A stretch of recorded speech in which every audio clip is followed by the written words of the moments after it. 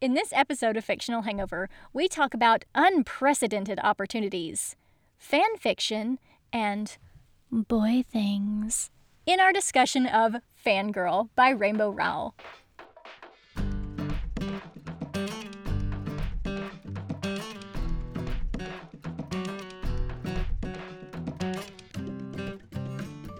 Hey everybody, welcome to Fictional Hangover, a podcast about young adult and new adult books, series, authors, and voice actors that is full of spoilers. I'm Amanda.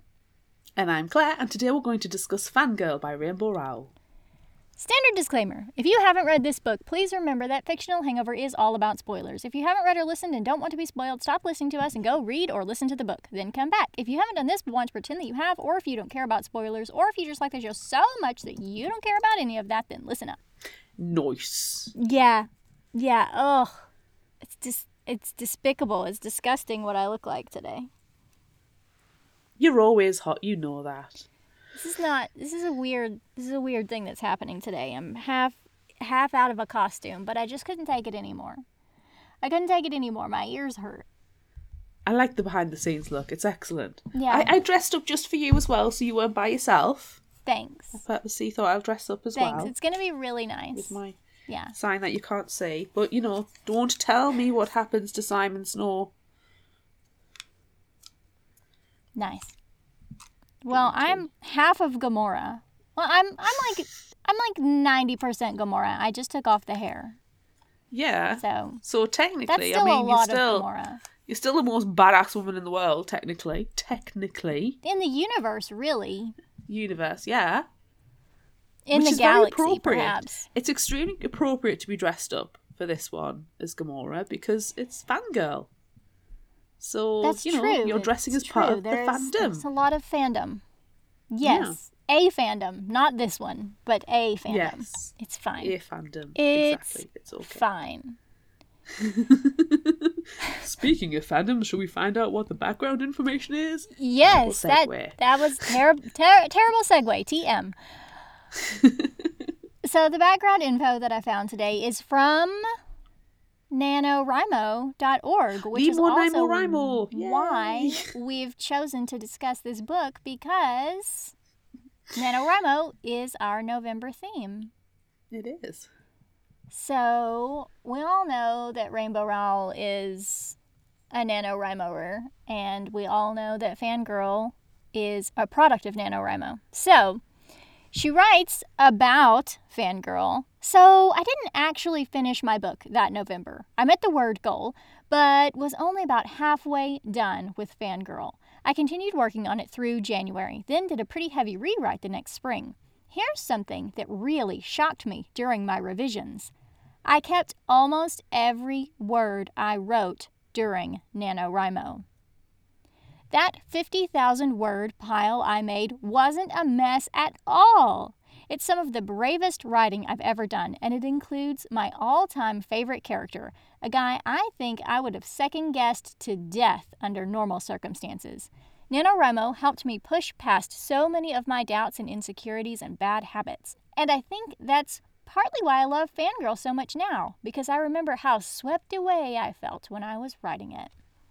Oh, that's nice. Oh, that is nice. So everyone should start their own NaNoWriMo project. November has only been going on for a couple of days, so you still have time to get started. Yep. Unless you're listening to this exceptionally far after the fact. And then November's coming, so yay! November's coming up sometime in the future or past, so... November always happens within a 12-month period. It really does. So, it really does. If you fancy a challenge... I can never say it right. I always call it Nemo. You do. You always make up something that is not anywhere near NaNoWriMo, but it means National Novel Writing Month, just in case everyone doesn't know that already. So... your NaNoWriMo is not ever what it's supposed to be. Oh, no, but now I feel like I've got to not say it now correctly. You have to say it incorrectly every time. Yeah. But incorrectly in a different way, please, if you can manage it. I can't remember what I've said previously when I've called it about Nemo, no more, Nimo. So I'm just going to go with it. I know. It always starts with a N, though. and I know there's an O. Yeah. And that's about it. That's all you need. That's all you need. I hadn't heard anyway. of Nemo Namo Numo until I'd somebody on a different podcast years ago said that they partook in it, and I was like, what the heck is that? And it sounds very intriguing and a really good opportunity for people who aren't normally writers as well to actually have a go at that, writing that one novel. Yeah. Mm-hmm. Interesting. It's a lot of fun. Anyway. I've only done it once. I've only successfully completed it once, I should say. I've started a couple of things, but then they petered out. Yeah. I think you need to be prepared. You need to be... It sounds like a very big commitment, and if you've got anything else going on in your life, it's like, yeah, you need to make sure you've got that time. Yeah, that's true. So anyway, what are your initial thoughts on Fangirl? Your initial thoughts. I struggled with this one. That's not your initial thought. My initial thought was, yay, Fangirl, I loved the first 2 Carry On books. Rainbow Rowell was a really good writer. I'm going to really enjoy this. And then I read it, and it was okay. Yeah, my initial thought was, I enjoyed Eleanor and Park, so this one will be fine, right? Yeah. Right? Yeah. Right? I think we need to open with a disclosure that contemporary fiction is not... It's not our thing. We don't love it. Unless mine's got a serious amount of boinking in, I tend not to. Like, it's got to be adult contemporary fiction. I gotta have a horror not element. Something. Yeah, exactly. You've got to have a horror element in your contemporary. So this one is outside our normal happy zone. It is. But I'm glad I read it. I am still glad I read it. All right, so shall we get started? Yes. Fall Semester 2011. The Simon Snow series of books is written by Gemma T. Leslie. Simon, an orphan from Lancashire, attends Watford School of Magics to become a magician. Throughout his time at school, Simon, his friends, and roommate Baz fight the insidious Humdrum, who is trying to rid the world of magic. The series is a worldwide, huge success, garners massive media attention, and a devoted fandom. The 8th and final book, Simon Snow and the 8th Dance, is due to be released May 1st, 2012. Cather, or Kath, has just started college. She doesn't like change or the unexpected, so when she finds a boy in her dorm room, she is thrown for a loop. He is apparently a friend of her roommate, Reagan, who bursts into the room, tells her she can move her stuff if she wants, and drags the boy from the room to go eat. Kath didn't want to share a room with a stranger. She took it for granted she would be sharing with her twin, Wren. Wren, on the other hand, had different ideas, and saw the change as a time to forge individual identities, and started making friends with her roommate Courtney weeks ago. This is not going to be an easy transition for Kath. That first morning, Kath shoots her boyfriend Abel a quick text when she wakes up. Reagan isn't home, but even with the room to herself, everything feels off, and she doesn't feel brave enough to face the dining hall or the new situational rules it brings. So, a protein bar it is then. Before going to class, Kath checks her fanfics account. There are a bunch of new comments on her page, but she doesn't have time to reply to them all, so she shoots a generic apology and heads to class. When she returns, starving, the same boy from the day before is camped outside waiting for Reagan, and he introduces himself as Levi.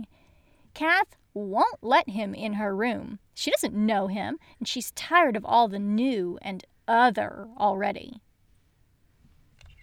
In Professor Piper's fiction writing class, Kath notices everyone has a buzz of excitement. An actual published author would be teaching them. Wow. Professor Piper, though petite, walks with confidence and self-assurance, and she opens class with the question, why do you write fiction? For Kath, it's to be somewhere else, to get free of ourselves, to stop being anything or anywhere at all, to disappear.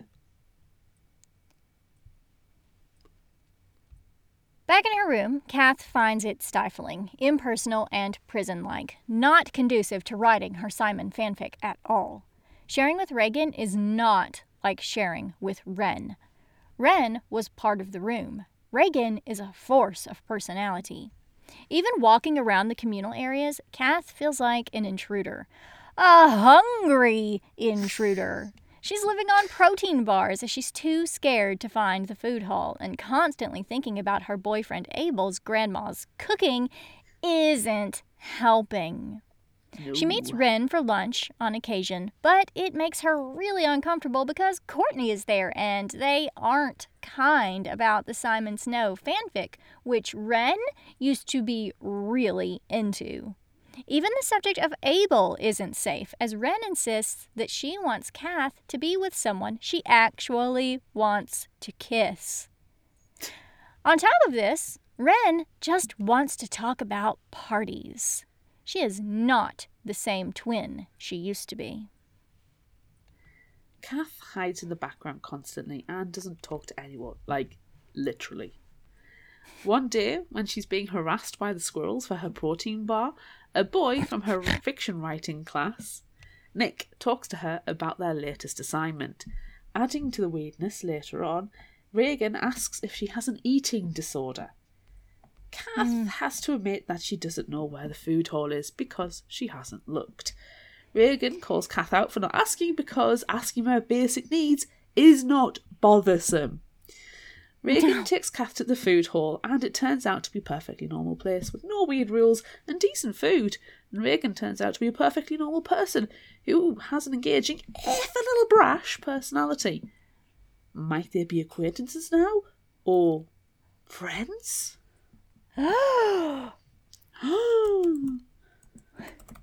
When Kath comes back to the dorm room a few days later, Levi is there and begs her not to make him wait in the hall again, and Kath relents. Levi is a naturally happy guy who has a smile for everyone and treats people like they've been friends for years. This is really helpful at his job at Starbucks, but is disconcerting to Kath. She just wants to ignore him and study and write fanfic. Going to college and working on her Simon Snow fiction is getting hard. Her creativity seems stifled and her time is scant. Her story, Carry On Simon, is a huge success, and she can't respond to all the comments. Kath and her friends are treating it like it's the 8th Simon book. It's already longer than most of Gemma T. Leslie's books, and she won't rest until she has the story written. In fiction writing one day, Nick turns to Kath and asks her to be his writing partner for a story they have to write together as an assignment. They plan to meet in the library at night since Nick works there, which is surprising to Reagan, who thought Kath would be too wary of going out after dark. Levi, being a gentleman, walks her to the library. On the way, Levi tells Kath he is from a small town called Arnold and regales her with the stories of Buffalo. Before he leaves, Levi tells Kath to let him know when she's done so he can walk her back. In the library, Nick is waiting. He wants to use his notebook to write down their ideas rather than using a laptop, ostensibly so they can see their ideas switching between them as they build their story. Yeah, that's the only reason. The exercise is fun, and it's brought back memories of working on Simon fic with Wren. But Nick isn't Wren. No, not at all. He's got boy parts. No, not at all. He And does isn't have related to boy her. parts. Over the next few days, Kath keeps leaving voicemails for their dad, each one more demanding that he call her back. Kath is worried because he has a history of mental illness and can get lost in the frantic, hyperactive creativity that comes from his job in marketing. This is detrimental to his sleeping and eating habits and his rational thought. On Friday night, while she is working on Carry On Simon, Kath remembers how well received her and Nick's story was in class and wants to share it with someone. She calls Wren, who is drunk, and when Kath says she wants to talk boy stuff, Wren instantly jumps to Simon and Baz related conclusions and mocks Kath before hanging up on her. This makes Kath both mad and upset. Simon and Baz were meant to be untouchable. Her mood stays down the whole weekend, and she ignores Wren's calls. When Kath's sad hermit routine starts to creep Reagan out, she forces her to go bowling with her and Levi. She has actual fun, but draws the line at going to a bar after. Back in her room, she checks on her dad again, then works on Carry On. Abel's name pops up on Kath's phone later, which is strange because he never calls. They don't talk. It's like text exclusive. Yeah. It's a healthy relationship, really. It really is, but I mean, it's not going to matter now because it's not a happy phone call. It's a breakup call. Oh, damn. Yeah. Abel has met someone else and wants to have an actual relationship with an actual person. Kath doesn't really have any strong reaction to this, and Wren, when she visits her later, points out she never really liked him anyway because they never really had a relationship, so, whatever. He gave her a power cord as a gift, by the way. A power cord. That's... yeah. As the sisters are talking, Reagan and Levi barrel in and are stunned. Kath has a twin sister, an identical twin sister, and Levi calls Wren super hot, which Kath is offended by, taking it that he is implying Kath is the ugly one. They are identical twins. They are identical twins. One can't be hotter than the other one. They look the same. Kath falls into the pattern of working with Nick in the library until midnight and sitting very close to him. When she meets Wren, it's all parties and boy talk, and Kath is starting to notice things. Boy things. Guys. Everywhere. Seriously, everywhere. I also just cracked myself up in my own head with boy things. I don't know why. Boy things. It's boy things. Anyway. Even Levi is a distraction. Subject change! Kath points out to Wren that their dad misses them. He seems fine, but misses them. So Kath plans a visit home to Omaha. As she's waiting for her ride, Kath walks around downtown Lincoln, popping into a Starbucks where Levi just happens to be working. They chat and he makes her a special coffee, pumpkin mocha breve, light on the mocha, and she leaves. When she gets home, things aren't great. Her dad is in the throes of one of his hyper periods. His explanations are disjointed and frantic. He's not focusing fully or looking after himself as well as he could. Papers are strewn everywhere, and the living room looks like chaos.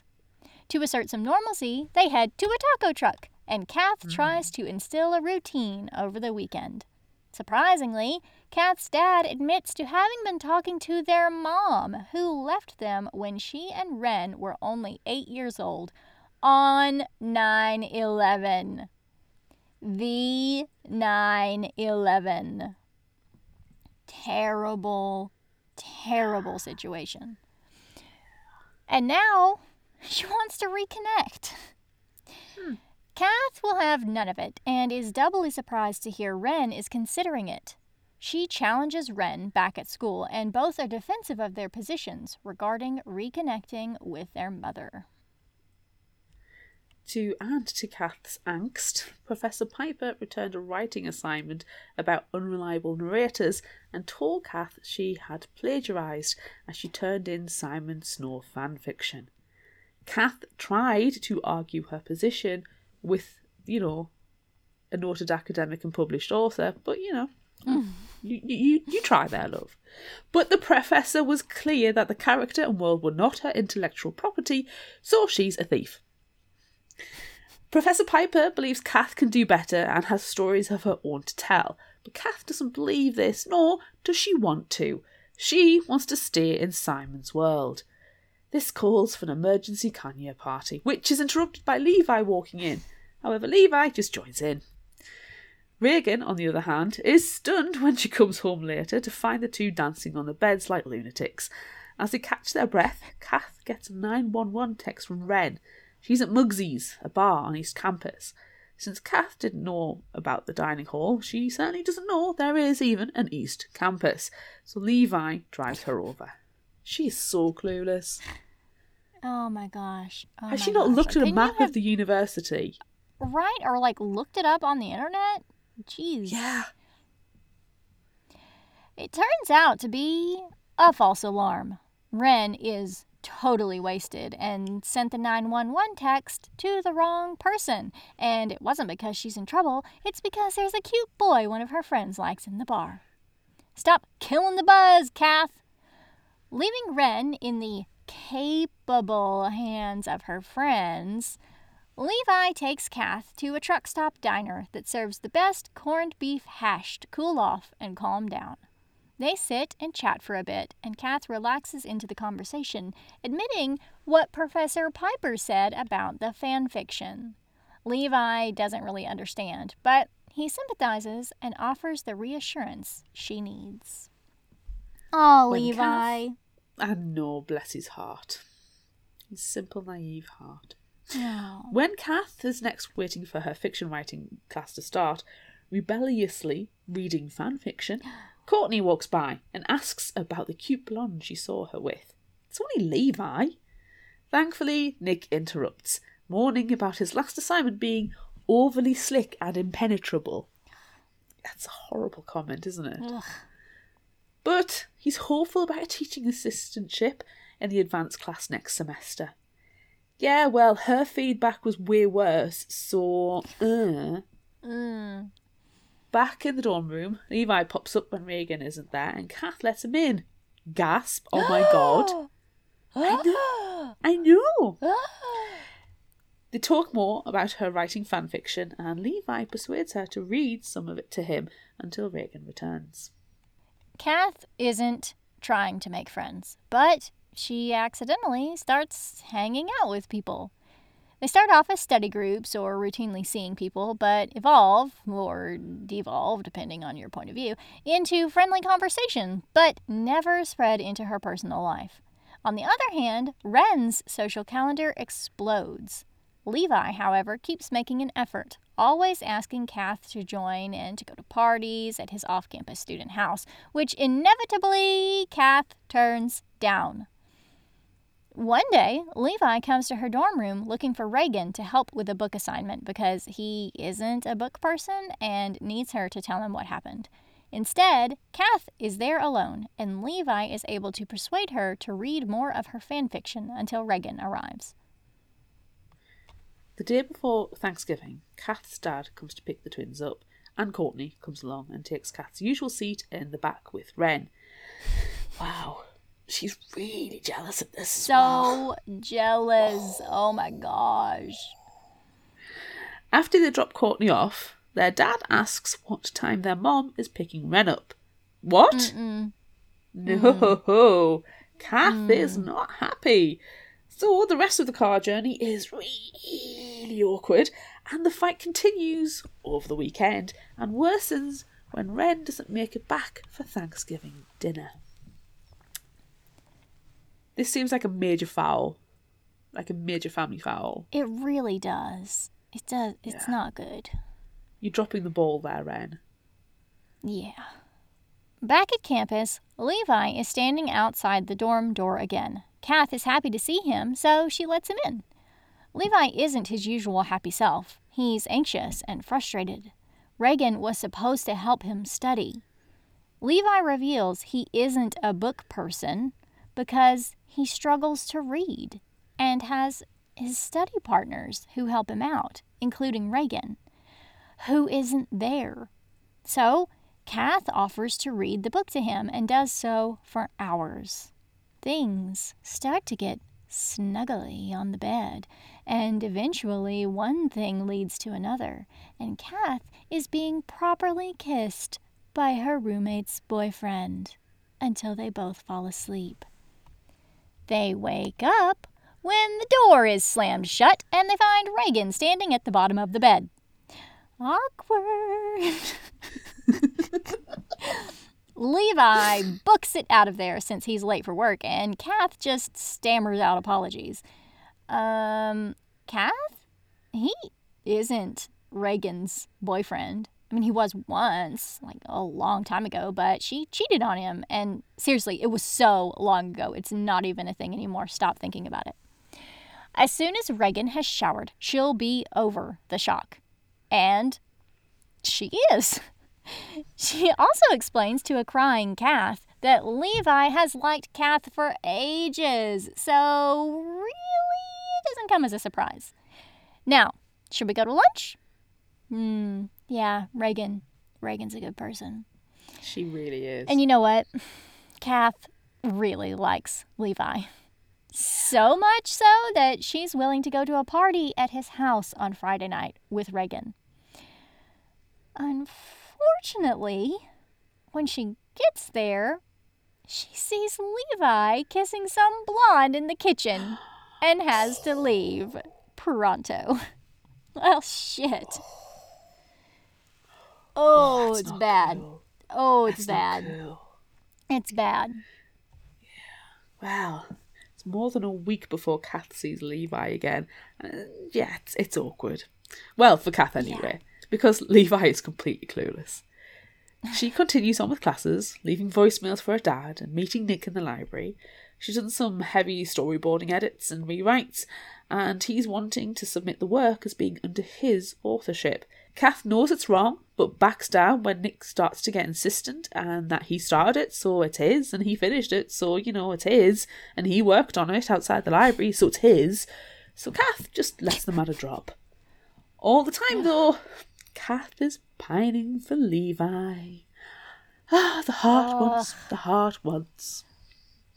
Look, now is not the time to pine for Levi. Now is the time to say, dude, I wrote half of that thing that you're turning in as your own work. So, no, do your own stuff. Yes, I agree. As finals week starts, Kath still hasn't written her final fiction writing assignment. One night, she falls asleep in the attempt, only to be woken by her dad's work colleague and friend, Kelly. Her dad has been admitted to St. Richard's Hospital for his mental health. In a panic, Kath drops everything to go to her dad. The only person available to drive her to Omaha at such short notice and during finals week is Levi. Ooh. Levi asks no questions, just drives Kath to the hospital and sits and waits with her for hours until they let Kath see her dad, and Levi's gone when she leaves. Oh, he's a good one, isn't he? He's a good one. Even if he is kissing a white random blonde in the kitchen. He's very good. Yeah. Back at home, Kath spends hours tidying the mess and putting the house to rights, constantly thinking that this wouldn't have happened if she or Ren had been there. When she got in touch with Ren explained that she didn't see the need to drop everything in finals week to come see their dad, who was being well looked after in the hospital. Ren advises Kath to get in touch with her professors to let them know about finals and to defer her fiction writing assignment that she still hasn't started yet. Yeah! She'll get right on that. Spoilers. Yeah, I'm sure she will. She doesn't. This isn't the first time their dad has had a hospital stay, by the way. And Kath is convinced that she will have episodes like her dad. And usually, Ren talks her down through these moments. Now, Ren isn't there. And Kath can't think of anything to say to her sister either. So, she's alone. It's not good. None of this is good. No. After a few days, Kath's dad is released, and Ren comes home for Christmas. They fall into a pattern of Ren going out to see friends, staying out all night, and Kath declining any invites because she has to look after their dad, despite his assurances that the medication is working, and when he comes off that, he'll start jogging every day. He's gonna be fine. Kath and Ren inevitably have another argument because Ren will be visiting their mom and her family over the holiday. Kath was prepared for the news, but she isn't prepared for Ren to blame her for doing everything by herself. Neither sister can see the other's point of view. On Christmas morning, under a photograph of the three of them standing next to a Christmas tree because they forgot to get a real one, there is a present for Kath from their mom, which she refuses to accept. She blames their mom for breaking their dad's heart and mind, for not wanting to be their mom, for leaving and ignoring them, and for screwing her up. Kath doesn't want any part of her to come back into their life now that it's convenient for her. After a few days, Kath tells her dad she's not going back to school. Her dad tells her that under no circumstances is she to stop her life to look after him. He's doing well and plans to do better, and she can't squander her life and her scholarship. They have a few more discussions, and her dad will not budge. Ultimately, when Wren is dropped off at school, Kath steps out of the car with her. Of course. Dude, if you left college after the first semester, that's just... You can leave college after the first semester, but it needs to be for valid reasons. Yeah, it doesn't need to be made up reasons. Yeah. Anyway, now it's spring semester, 2012. Ooh. Sitting in her room with Reagan, Kath is looking at her grade sheet. Fiction writing says ink, meaning incomplete. She never submitted her final assignment and never got in touch with Professor Piper to discuss the family emergency. Kath was expecting a C or a D, not an incomplete. Really, she never had any intention of submitting it because writing her own fiction just isn't her thing. She wants to write about Simon and Baz and get lost in GTL's world, not build her own from scratch. It takes a lot of effort for Kath to go and see Professor Piper, and when she does, she is too stunned to be articulate. Professor Piper sees a lot of potential in Kath. She wants her in her advanced fiction program. She wanted her to be her teaching assistant, but since she didn't submit her assignment, Nick is... Nick, barf on Nick doing anything because he's such a shithead. He's so slick. So slick and impenetrable.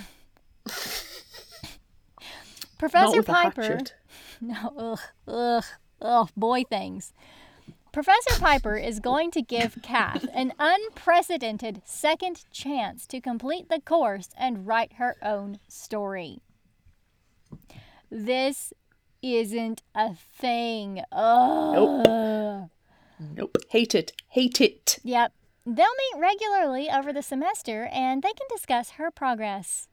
Kath tells her she will think about it. This never happens. Ever. This never happens. It never happens. No, and she doesn't ever even think about it. She's already just decided in her head she's not doing it. She's not doing it. At this point, my anger levels are like, it's like a cartoon when you see the thermometer and the mercury just goes that. Anywho, Levi is in his usual spot by their door in the hallway, waiting for Kath. He's come to confess that he lied to her before Christmas. When he drove her to the hospital to see her dad, Kath had called him out for kissing the blonde in his kitchen, and Levi had said that both Kath's and the blonde's kiss were just a kiss. But that was a lie. Their kiss meant something. Levi has liked her for a long time. Really liked her. And wanted the kiss to be the start of something, not the end. Kath is flustered. She wants it, but doesn't know if she can trust Levi. Plus, Levi is so hard, and Kath's mind is wandering. Get your mind out the gutter, Kath, honestly. If they take it slow, Kath is willing to try. Levi She's willing to try. She's willing to try boy things. She's willing to try boy things, but not, actually do her college work. Levi's smile devours his face. Oh. Oh, ain't he Aw. precious? Aww. Oh, he's so sweet. He's so sweet with his boy things. To So calm many boy Kath, things. as she seems skittish, Levi It's all the boy asks things. She her- can't take it. She can't take boy things. She can't take it. Anyway, to calm her down, because she's totally skittish, Levi asks her to read him more of her fan fiction. When she finishes, to add to the sexiness of the situation, Kath asks about Levi and Reagan's past relationship. Oh my god. Not sexy at all. Stop it. Oh No. my god. Don't None of ask this is about that. It's good. not important. They were from a very hideous. small town. They dated for 3 years in high school. She cheated on him, and it took a while for him to talk to her again. But now they're friends, and everything's fine. They make plans to go out the next night, and though Kath desperately wants to tell Ren about her date, she doesn't. Instead, she studies and stays up late writing fanfic. Reagan is very supportive of Kath and Levi, though she imposes some rules. Number 1, nobody talks to her about sex. No Number boy 2, bits. no lovey-dovey stuff in front of her. Number 3, nobody talks to her about their relationship.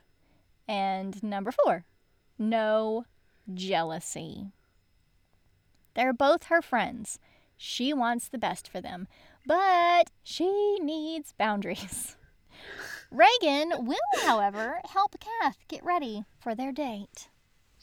I love Reagan. Reagan is so good. I love Reagan. She's too good for this book. She is. Levi takes her to East Campus and they visit the gardens, which at night are beautiful. And they talk about Levi's family. He has a bevy of sisters. His mom can only be described as dominant, and his dad works at their ranch. From then on, they see each other every day until it seems Levi has always been part of her day, but they don't seem to do much else but talk, and nothing changes in their interactions with each other. There's no kissing at all. There's no boy things. No boy things are revealed. No girl things. No things. No, there are no exposed body parts. It's an empty Nothing. space. It's a void. It's a void of things.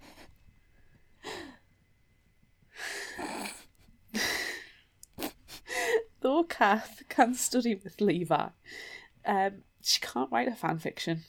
It's just so awkward with him sitting in the room because she gets so lost in him and his boy things. He's so Boy dreamy. things. Boy Boy things. things. Oh, boy things. They never go to his room either. Kath can't handle it. It seems too grown up. But she keeps having fantasies of tackling Levi and rolling around in the daisies with him and his boy things. And his boy things. Levi, the big sweetie that he is, even offers to drive her home to Omaha so she can visit her dad that weekend. Beforehand, though, Kath has made up her mind about Professor Piper's amazing and would never happen offer. It doesn't happen. This is the biggest fiction of the book. And she needs to talk to her. She's going to tell her, thank you, but no thank you. That, however, does not happen. Instead, Kath comes away with an agreement to meet again in a few weeks with a progress update. For fuck's sake.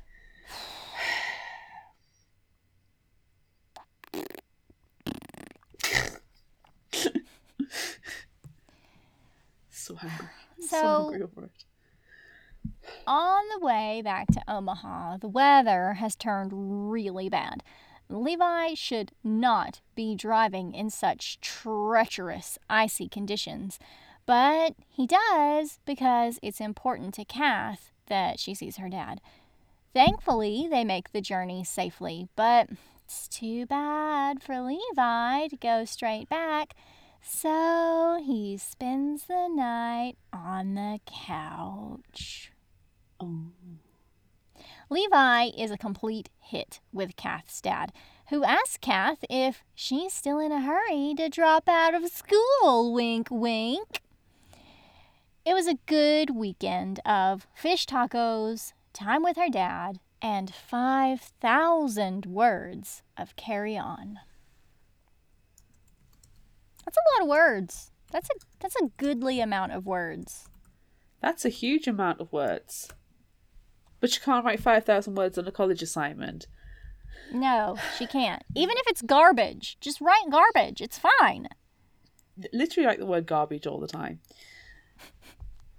Anywho, Levi is going home to visit his family, and it's perfect for Kath. Yes, it means she can actually get some writing done. She's done 5,000 words, for God's sakes. Anywho, she's got to do not a on million Professor's. more words. Exactly, but not for Professor Piper's assignment, or even any of her other classes. She gets really into Carry On since her rhythm has been off spending so much time with her boyfriend, not kissing, by the way, though she does think about it a lot. As she's sitting down Friday night to start writing, Kath receives a phone call from Ren, except it's not Ren calling, it's their mom. Oh my gosh, why is she calling?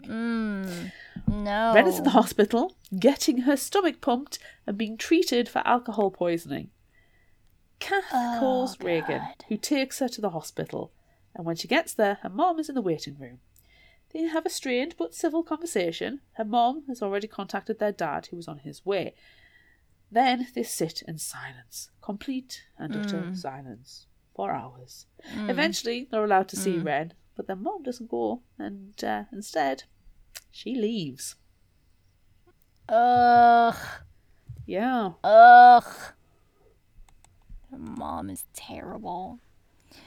Ren doesn't remember what happened and doesn't even know who dropped her off at the hospital. It's not a good thing. No. A short time after their dad gets to the hospital, Ren is discharged. Waiting in the reception is Levi and someone Kath met during the 911 fiasco, Alejandro. It seems Ren also has a boyfriend. Oh. I bet there has been some boy things with Ren and Alejandro. Things. So many boy things. So many boy things. So many. Their dad is concerned for Ren until they get home. He wants Ren to stop drinking completely and come back home. Obviously, Ren objects to this, and it takes a few days, but she's able to persuade him to let her go back to school, at least. At least she's got that. Kath, however, is tired of being mad at Ren. They realize they've missed each other and that they need to try harder. They talk about Simon and Baz, which should be safe common ground. But when Ren finds out Kath is thinking about killing Baz in her story, she has to plan an intervention. You cannot kill Baz. Don't do it. Don't stop it, kill Kath. Baz. Stop it. Stop it. Stop. You stop it. Stop. You stop it. Stop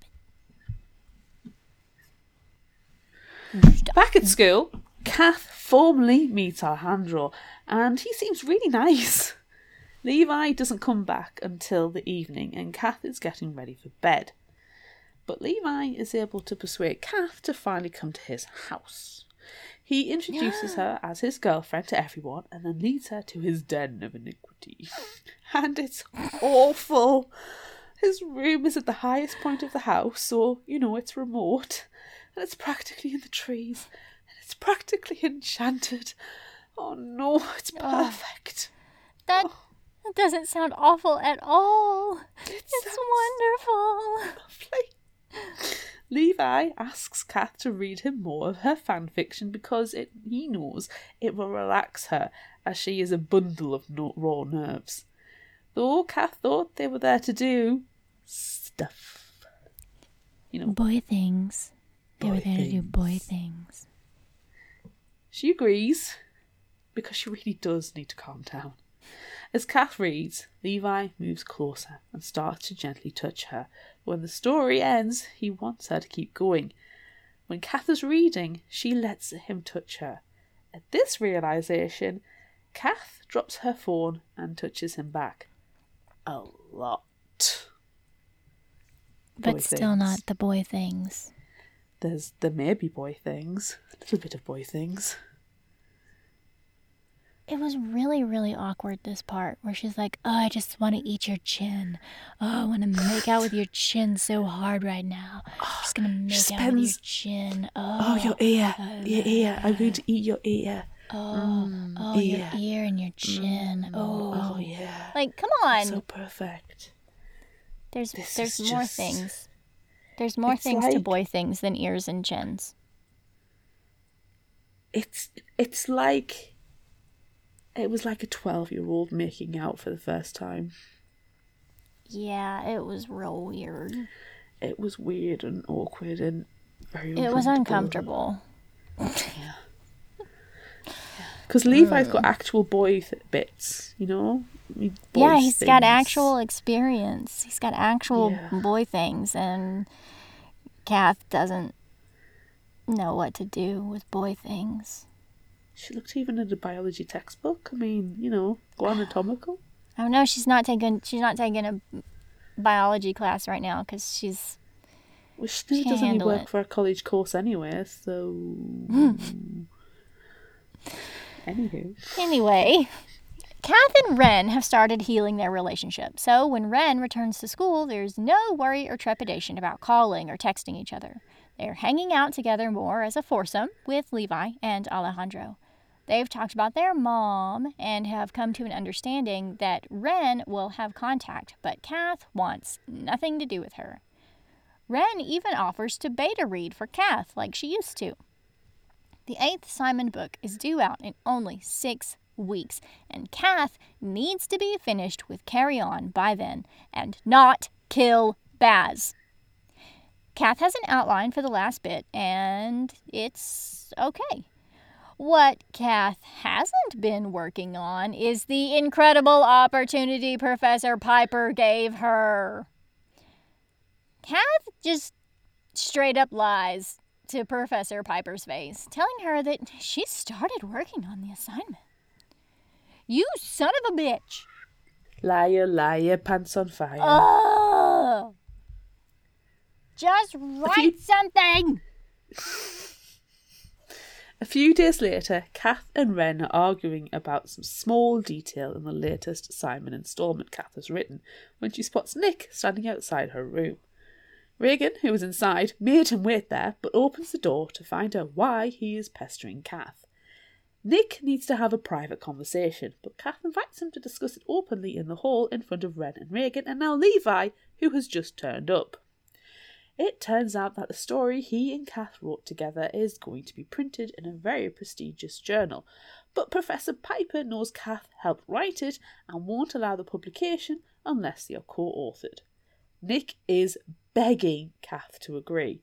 She can even be named first, but he is really smarmy about it and a bit of a prick.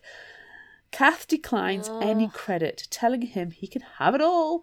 It is, as he said, his story. Nick gets angry and tells Kath he lost his teaching assistantship because of Kath. How? How did he lose this assistantship because of Kath? How? Anywho, and he needs this opportunity. It means so much to him. But Kath steps away and into her room with her friends, leaving Nick in the hall. As Regan said, what a douche. Look, I'm thinking that Professor Piper knew that Kath has done way more than he ever did, and she doesn't stand for cheating. She doesn't like plagiarism, so you're fired. And he is a liar, and technically, if he's handed that in as an assignment and not admitted that it's co-authored, he should fail. Yeah. He should not be given special permission to write another story for later and turn it in later. No. Because that's not a thing. It's not a thing at all. It's not a thing. It doesn't exist. Later, Levi drops Ren at Alejandro's frat house, and he takes Kath home. Kath offers to make Levi an omelet, and while she does so, Levi asks Kath why Wren doesn't like him. Kath is forced to admit it's not that Wren doesn't like him, it's that he called Wren hot, which makes her want to keep Wren away from him. Levi has to explain that literally they're identical twin sisters and he was actually trying to compliment her. Obviously, this is not something that Kath would pick up on. Anyway, one thing leads to another, and Kath confesses her love and needs to make Levi a fresh omelet because she kissed his chin and his ears so much.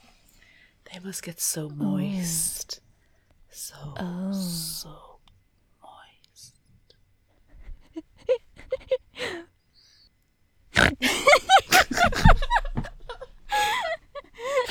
Oh, that got nasty. Did. Kath and Wren are planning to go to the Drawing Ever Closer midnight release of the 8th dance back in Omaha. And Levi is coming and wants to go in costume. I love Levi! Kath is focused on getting Carry On Simon finished before the release date and won't be distracted. She's so close to the end. Her end. Wren had even taken to handling her comments, helping Kath to focus, though she was barely keeping up with her actual college classes that will actually see her future sorted. Levi, however, can tempt Kath into taking an intermission from writing. Oh, wink wink. As Wren and Kath are walking back to Kath's room, Wren asks Kath if she'd like to room together next year. Kath can't. Reagan already asked, and she said yes. She thinks they're best friends. Aww. Aww. She needs to start asking people more questions. She really does. Kath has been writing for hours when Levi stops by. He asks if she has been submitting her fiction writing assignment piece by piece or waiting until it's all done. But Kath confesses that she's actually been working on Carry On Simon instead. And not doing her assignment. Her once-in-a-lifetime, never-before-seen or comprehended assignment. Levi knows she's been working on that, but wants to know about her assignment. Because, it's important. Yeah, she's not going to do it. She's not going to do it at all. She's no plans to do it at all. Levi points out that she has her whole life to finish Carry On, but only a couple of weeks left to submit her assignment. Kath realizes that Levi just doesn't understand. Levi points out that he has to fight for every grade he gets and that he'd kill for the second chance she's been given and is squandering. Frustrated, Levi leaves. Kath feels that she needs to finish Carry On before the 8th dance comes out. She wants her ending to be the ending. Jimothy Leslie will get the last word, turning Kath's story into an alternate universe. But for a short time, Kath will have the last word, and Simon's story will end how she wants it to. It's not how it works. It's not how any of this works at all. It's not how it works. After this, Kath doesn't write a word. She cries into her pillow instead. When she leaves to grab a drink, Kath finds Levi sitting outside her door. Aww. He confesses to being an idiot and apologises, and Kath admits that she's been acting crazy. Levi encourages her to finish, and then Kath puts her lips on Levi and her hands in his jacket to touch his boy things. His boy things inside his jacket. He gets boy things. Touches boy things. Now it's time for the midnight release of the 8th dance. Levi is bouncing with excitement and is wearing a Simon and Baz t-shirt, which Kath finds very attractive.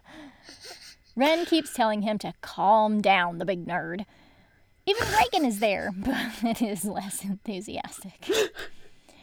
Once the blue boxes with stars come out and the bookseller waves her wand, it takes only a few minutes before Kath has a book nearly 3 inches thick and in a dust jacket that feels like velvet. Suddenly, Ren is holding Kath, and they're both hugging and crying because it's over. It's over, Kath whispers. Ren tells Kath to stop being melodramatic. It's never over. It's Simon. Dude, literally, the book is over. It's the end. It's the end. Until Gemma T. Leslie wants more money and writes some more stuff. And then she writes a really shitty play that everyone has to go and see, and they have to pretend that they thought it was really good, but it's not. No, and they do it in 2 parts, and it's not a proper book, it's the script, so it's even harder to read and understand. It's just the script published. Yeah, and it's not very good, and no. Mm-mm. No. And then there's more that's done within the same universe, but there's some problematic casting and some problematic characters, and then it's plagued by, you know, pre-production issues and other things.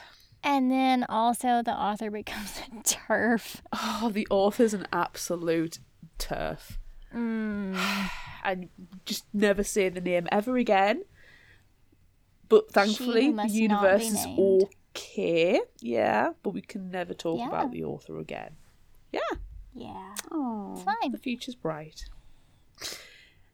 Anywho, it's the last Friday of semester. Kath has a boy in her bed, and he has boy things. Boy things. She also has a completed fiction writing assignment submitted. Hallelujah. Seriously, oh my god. I know, miracle of miracles. So far, they have both managed to avoid Simon spoilers. Oh, it's been tough.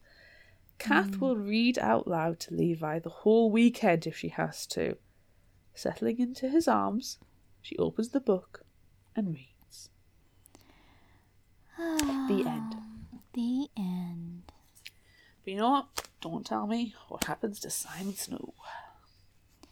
No, I guess I need to read Carry On.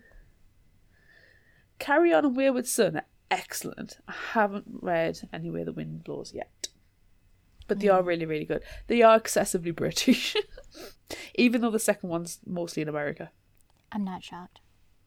Okay, we need to take a break. We really do. We really do.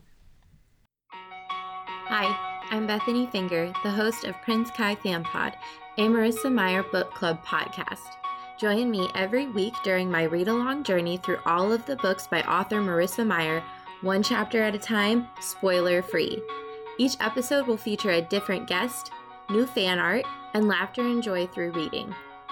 You can find Prince Kai Fan Pod on Apple Podcasts, Spotify, Google Podcasts, and all other listening platforms. And now, back to the show. We're back!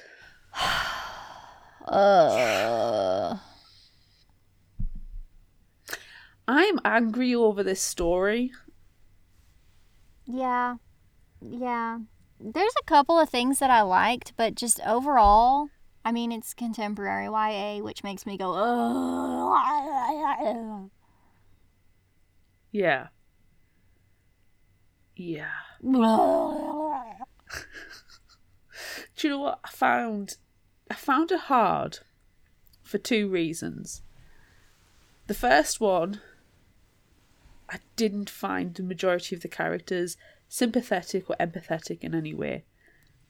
We'll get to them, but there's about 2 characters that I particularly liked, and they weren't in it There enough. are only 2 characters that I can even stand in this book. Yeah. And neither one of them is the main character. Yeah.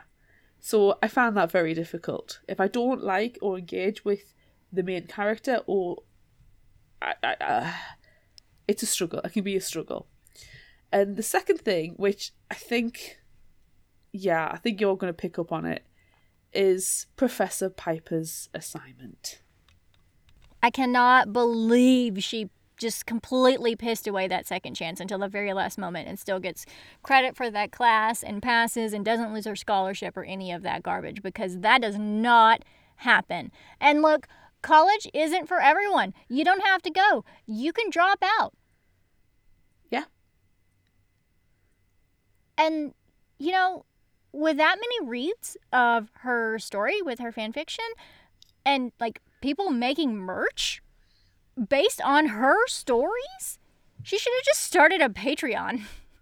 She really should have. She really should have. She should have just started a Patreon because she would have been able to make money. Even if it's not her own work. You know, do something else. But she has a following. She could have started a Patreon. Speaking of Patreon, should join our Patreon. You really, really should join our Patreon. Really should. Also, we need to tweak our Patreon. But let's save that for later. Yeah. Know that tweaks are coming, everyone. Anyway, that's not what we're talking about right now. Tweaking the boy parts. Do you know Tweaking boy parts is exactly what we're talking about now. Coming fresh from university, and I would have loved the second chance that she got. You know, if I failed a class, I could resit, but it would be a resit without the support, without the assistance, without the free rein that she's being given. It would be right, okay, you've messed up, you've got 3 weeks to redo this assignment or make the improvements to get a pass mark, get it in.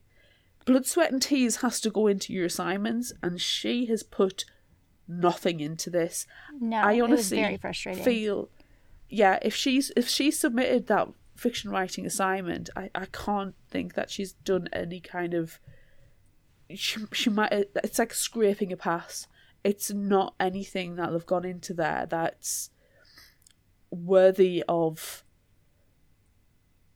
it's not worthy of what Professor Piper must be seeing in her. I don't understand what Professor Piper sees in her. No, I don't either, because I don't see anything. Her attitude when she was talking to the professor and trying to defend fan fiction as not being plagiarism. It's like, they aren't your characters. It's not your world.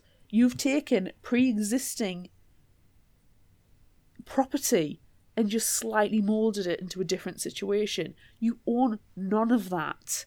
It's illegal to submit that as an assignment. And she just doesn't get that. Yeah. And it's like, she gets a backup about it, and because Professor Piper doesn't understand the importance of fan fiction to her, it's like she puts this block up, this wall, and she just won't engage with Professor Piper at that point because they've got two opposing thoughts over what fan fiction is. Yeah, look, people have taken their fan fiction and changed it a lot. Yeah. And have turned it into something that people enjoy and that you can legally make money from. So why not try that? I know that she like halfway mentions it for one sentence, like wanting to. Actually, it's a paragraph of stuff where she's talking about changing the characters into other things, and I believe that like one of them is an end table and one of them is a dog, and I would have been okay with that. It would have been an interesting story, but you know, give it a try. Try to do something. Because clearly she has talent. Yeah. She just doesn't have the creativity to create her own worlds. I don't know if it's necessarily the creativity. I think it's the coward. She's a coward. Or a gentler term of being a coward. She's scared. Yeah. She doesn't like change. She doesn't like others. She doesn't like new things. Yeah. But if you can go to college and survive effectively by yourself, okay, you didn't bother to find out where the food hall was and you were subsisting on protein bars and the odd lunch with your sister. But, you know, if you can make those steps, then you can make those steps in trying to create your own fiction, if writing is what you want to do. Because eventually, the fanfic and the money that you could potentially make from it through Patreon will start to taper out. Yeah. It's gonna die off. Yeah.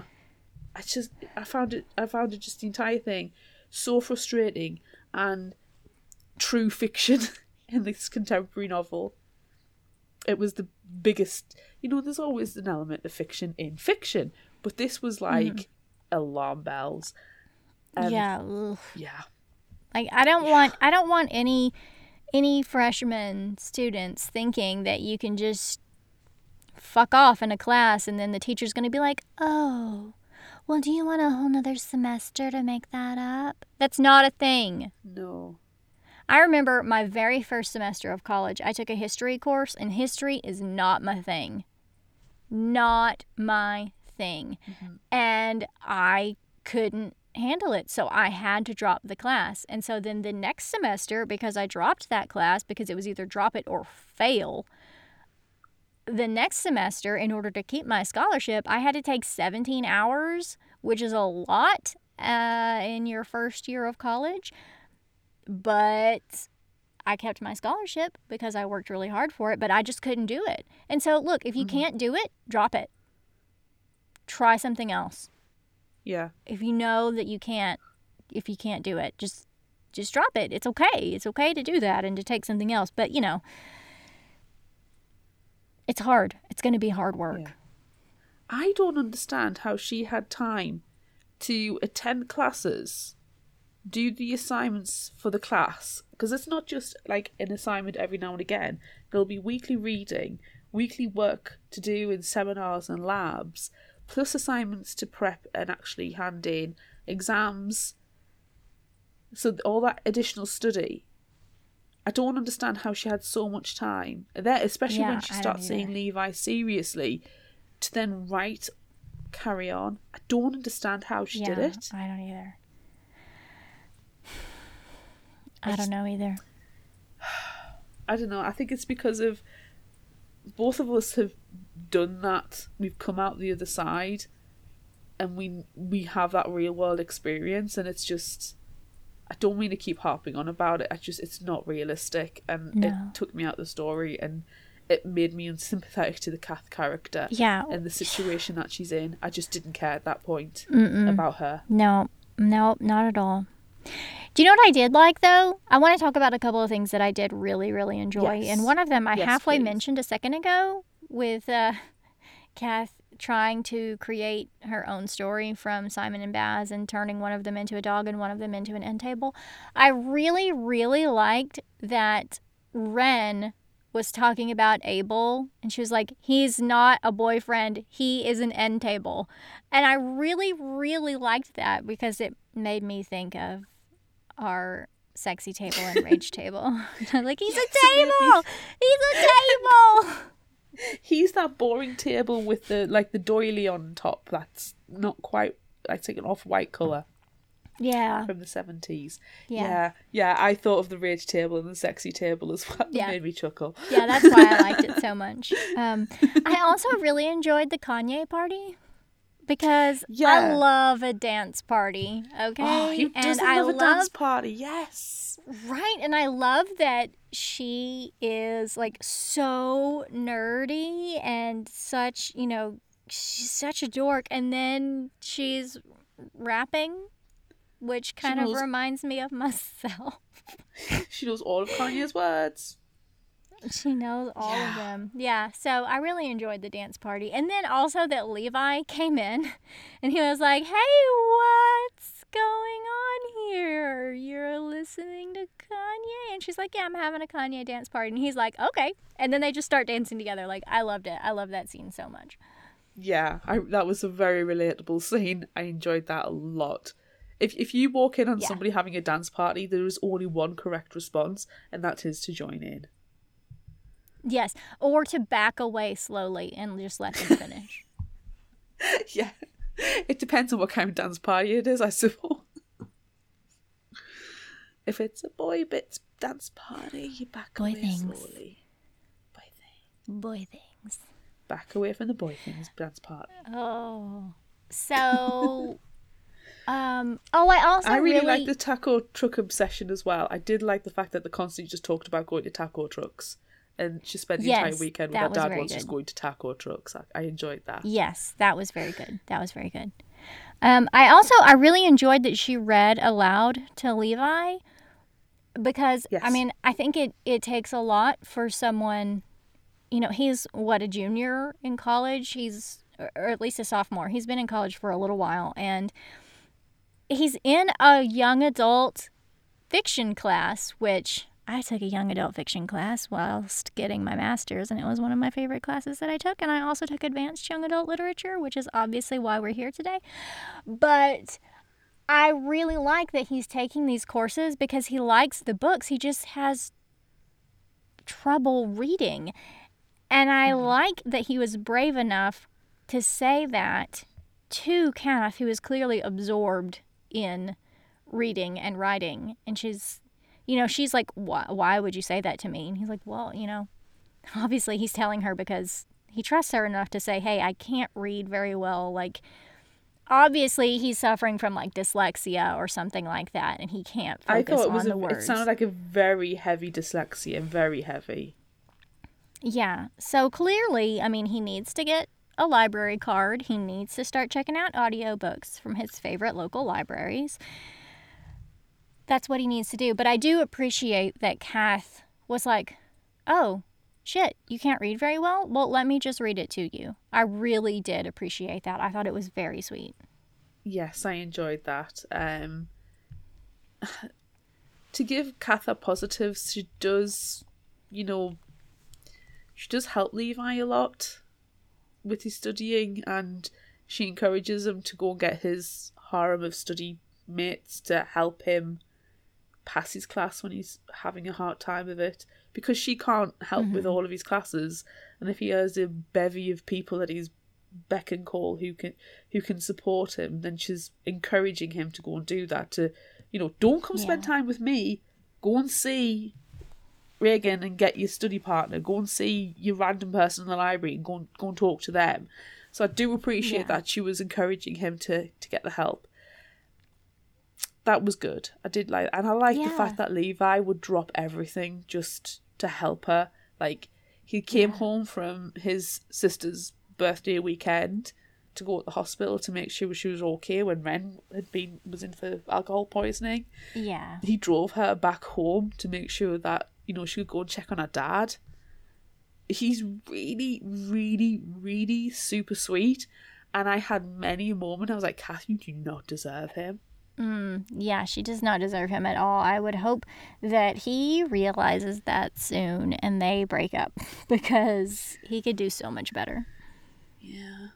I thought that one of the problems of the book was there's a lot of story being told in a very short space of time. I didn't quite get a concept of time with it. Like, all of a sudden she's in the dorm, then all of a sudden she's in the library, then all of a sudden Levi's there. I didn't get a sense of time. Like, all of a sudden, then it was Thanksgiving, and then very short time later it was Christmas, and then it was the new semester, and then it was only a couple of weeks until the 8th Simon book's being released. I didn't get a full idea of the passage of time going on, and I found it very difficult to think, well, is this a few days later? Is this the same day? I didn't, like, we know it's the start of the semester. She's eating protein bars and peanut butter that she's brought with her. Yeah. And the odd lunch she has with Ren and Courtney. How long does that go on before Regan says to her, do you know where the food hall is, or do you have an eating disorder? I feel like there's a couple of weeks this goes on for. But then, let's say she starts school in September, and then it's Thanksgiving. And by Thanksgiving, she's, started eating with Regan. And I could see that, maybe a whole month has passed where she's just, like, scrounging for the food that she has brought with her and surviving on that before Regan realizes. And then, they spend their time in the cafeteria making fun of people, and that's wonderful. And then it's Thanksgiving, and then obviously after Thanksgiving, very shortly after, is Christmas. So it's okay for those chunks to go by quickly. And then, when you go home for Christmas break, well, when you come back from Christmas break, then it's the start of the next semester. So it's okay that chunk of time went really fast. But then the second half, like, oh, it's second semester, and now it's May.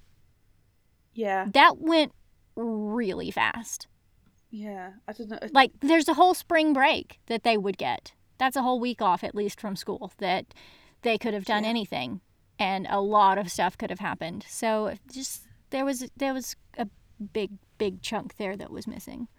I felt like it would have made more sense if, instead of it being the second semester, like the teacher tells her, okay, semester's over, you're going home for winter break. If you turn in your story when you come back from winter break, then I'll let you pass. Uh-huh. And, maybe the next story comes out at Christmas time. All of that would have been fine. But there was such a huge time jump. Second semester was over immediately. Yeah. The first semester was lots of little quick bits. Then Thanksgiving. Lots of little quick bits. Then Christmas. And then second semester. And then May. I got it confused me a little bit. Yeah. Yeah. And it just felt like there was a lot of story being told in terms of her assignments and the fan fiction, and then building the relationships with Regan and Levi, and finding her relationship with Ren again. And Ren's going through all this shit, and then her dad's going through massive amounts of problems, and then the mom. There just seems like there's so much going on. I even have problems with the way that the dad and his mental health problems were done. Like, I know a few people who take mental health medication, and he seemed to go in hospital, be there for 2 days, come out perfectly medicated. That's not how it works. Yeah. It takes time for the medication to actually work, and that the cocktail that you're being put on is correct. Yeah. There was none of that adjustment period. But it goes into what I'm saying about the time doesn't work. Yeah, but it could also be, he's been suffering with this for a while. So maybe this was just like, okay, well, I got to go in the hospital for a few days, and they're going to change his medication a little bit. So it's not like he's starting a completely new regimen of medicine. So maybe that could be explained away. Possibly. I feel like that's a bit of a push, because I don't think he was on any. The impression I got was that he wasn't on any medication because it prevented the creative process that he needs to sell these gross sounding food products. Yeah. And then he comes off the medication so quickly and dives straight into going for a run every day, and that's going to sort out his mental health. No disrespect to Rainbow Rowell, but I don't think the mental health aspect of this book was approached correctly. No. I think I find it problematic. And that's just because of, personal interaction with mental health. Yeah. And because clearly we know that Adrian is suffering from the same mental issues, and it's stifling his spirit use, and all of this stuff is happening. Yeah, it's I have to try and remember that this book was written, nearly 10 years ago? Yeah. And it was, times were different 10 years ago. Back in the days of yore, there wasn't as much understanding and compassion given, and very little conversation about it. But yeah, I don't know. I think some elements could have been cut down, taken out, or addressed a little bit more neatly. Yeah. I'm glad that they were there, though, because it's important that they are there and that it is acknowledged. Yeah. But yeah. So I think we've established our favourite characters are quite clearly. Yes. Roommate, Regan and Levi. Clearly, Regan and Levi are the stars of this book for Kath us. Or Ren. No, not at all. Right. Can I ask? The US has very different alcohol ideas to the UK. Mm-hmm. So when you're 18, you can legally drink in the UK. Not in the United States. Not in the United States. And we have rules as well where you can drink legally in the house and stuff like that from a younger age. And no. Honestly, I might have dabbled in some alcohol. That was, earlier on. So by the time I was 18, alcohol for me held no mysticism. I wasn't attracted to it, and I wasn't the type of person to go out and party. I'm not bothered. I'll go out on a Friday or Saturday night. I've gone for cocktails with friends, but really, it held no attraction. I'd been there, done that, whatever. Yeah. But Ren just seems to have exploded. That's a thing that happens though with freshmen in college. Like if you have led a very sheltered life, which it doesn't seem like they have, but a lot of times those very sheltered people will then spend their freshman year just fucking off.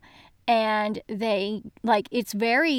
Ren's portrayal was very realistic, going out and partying every weekend, not caring about anything, just drinking all the time, banging lots of guys. That's a thing. That's a thing that happens. And and I understand it, but it's also very weird that she would do that, because it doesn't seem like they came from such a sheltered home life where she would have to get out and explore that way. Like, I didn't do that because I drank when I was in high school and then I was done. So same. Yeah, so I didn't have to go out to parties like that. I remember being 16 and being the one that had to go to the bar because I was the one who looked old enough not to be carded. And back when I was 16, the carding rules were not as enforced as they are now. Yeah. They are heavily enforced now. Yeah. They weren't when I was 16. I went out one night and actually made money because everybody gave me and didn't take the change. Nice. So that was very nice the next day. Nice. But yeah, same.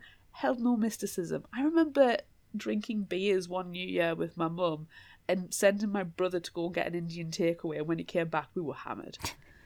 And I was like, 14 or 15 at the time? And this is not a reflection on my mum thinking that, this was New Year's Eve, one and done.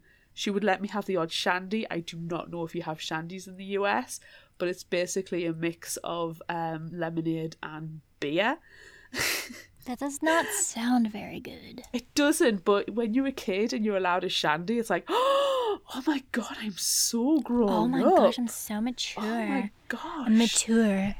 Oh my God, I'm so mature. And then, I do remember once my mum poured the lager into my glass, and then she went and did something else, came back, and she was like, she poured more lager into my glass, forgetting that it was already... She thought I'd been drinking the shandy. I was like, I've got a pint. Oh my gosh, that's ridiculous. Honestly, it's just silly. But I think my mum was very sensible because she made sure that alcohol held no attraction to me when it was going to be a time where I could go out and get hammered as much as I wanted to, and I could purchase my own alcohol. So she was very sensible to let me be exposed to it in small amounts, to demystify it. Yeah. So, yeah, I think, whatever. It's never held that giant attraction to me. So I can see where Ren's going absolutely bonkers. But what really annoyed me was when she was having a conversation with her dad, and the dad's like, you are not drinking ever again, you are dropping out of school, and you are coming home.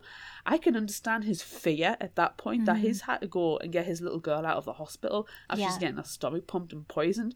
And Ren's so blasé about, like, but I wasn't going to die. You could have died. And she's you could have easily drown on your own vomit. Yeah, she's like, there's no way I'm ever going to stop drinking. Like, what's wrong with you?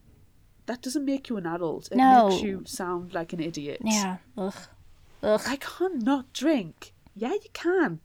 It's an active decision. I'm not a very big drinker now. I might have the odd glass of wine. I might, have I've discovered this rum called Dead Man's Finger that is absolutely delicious.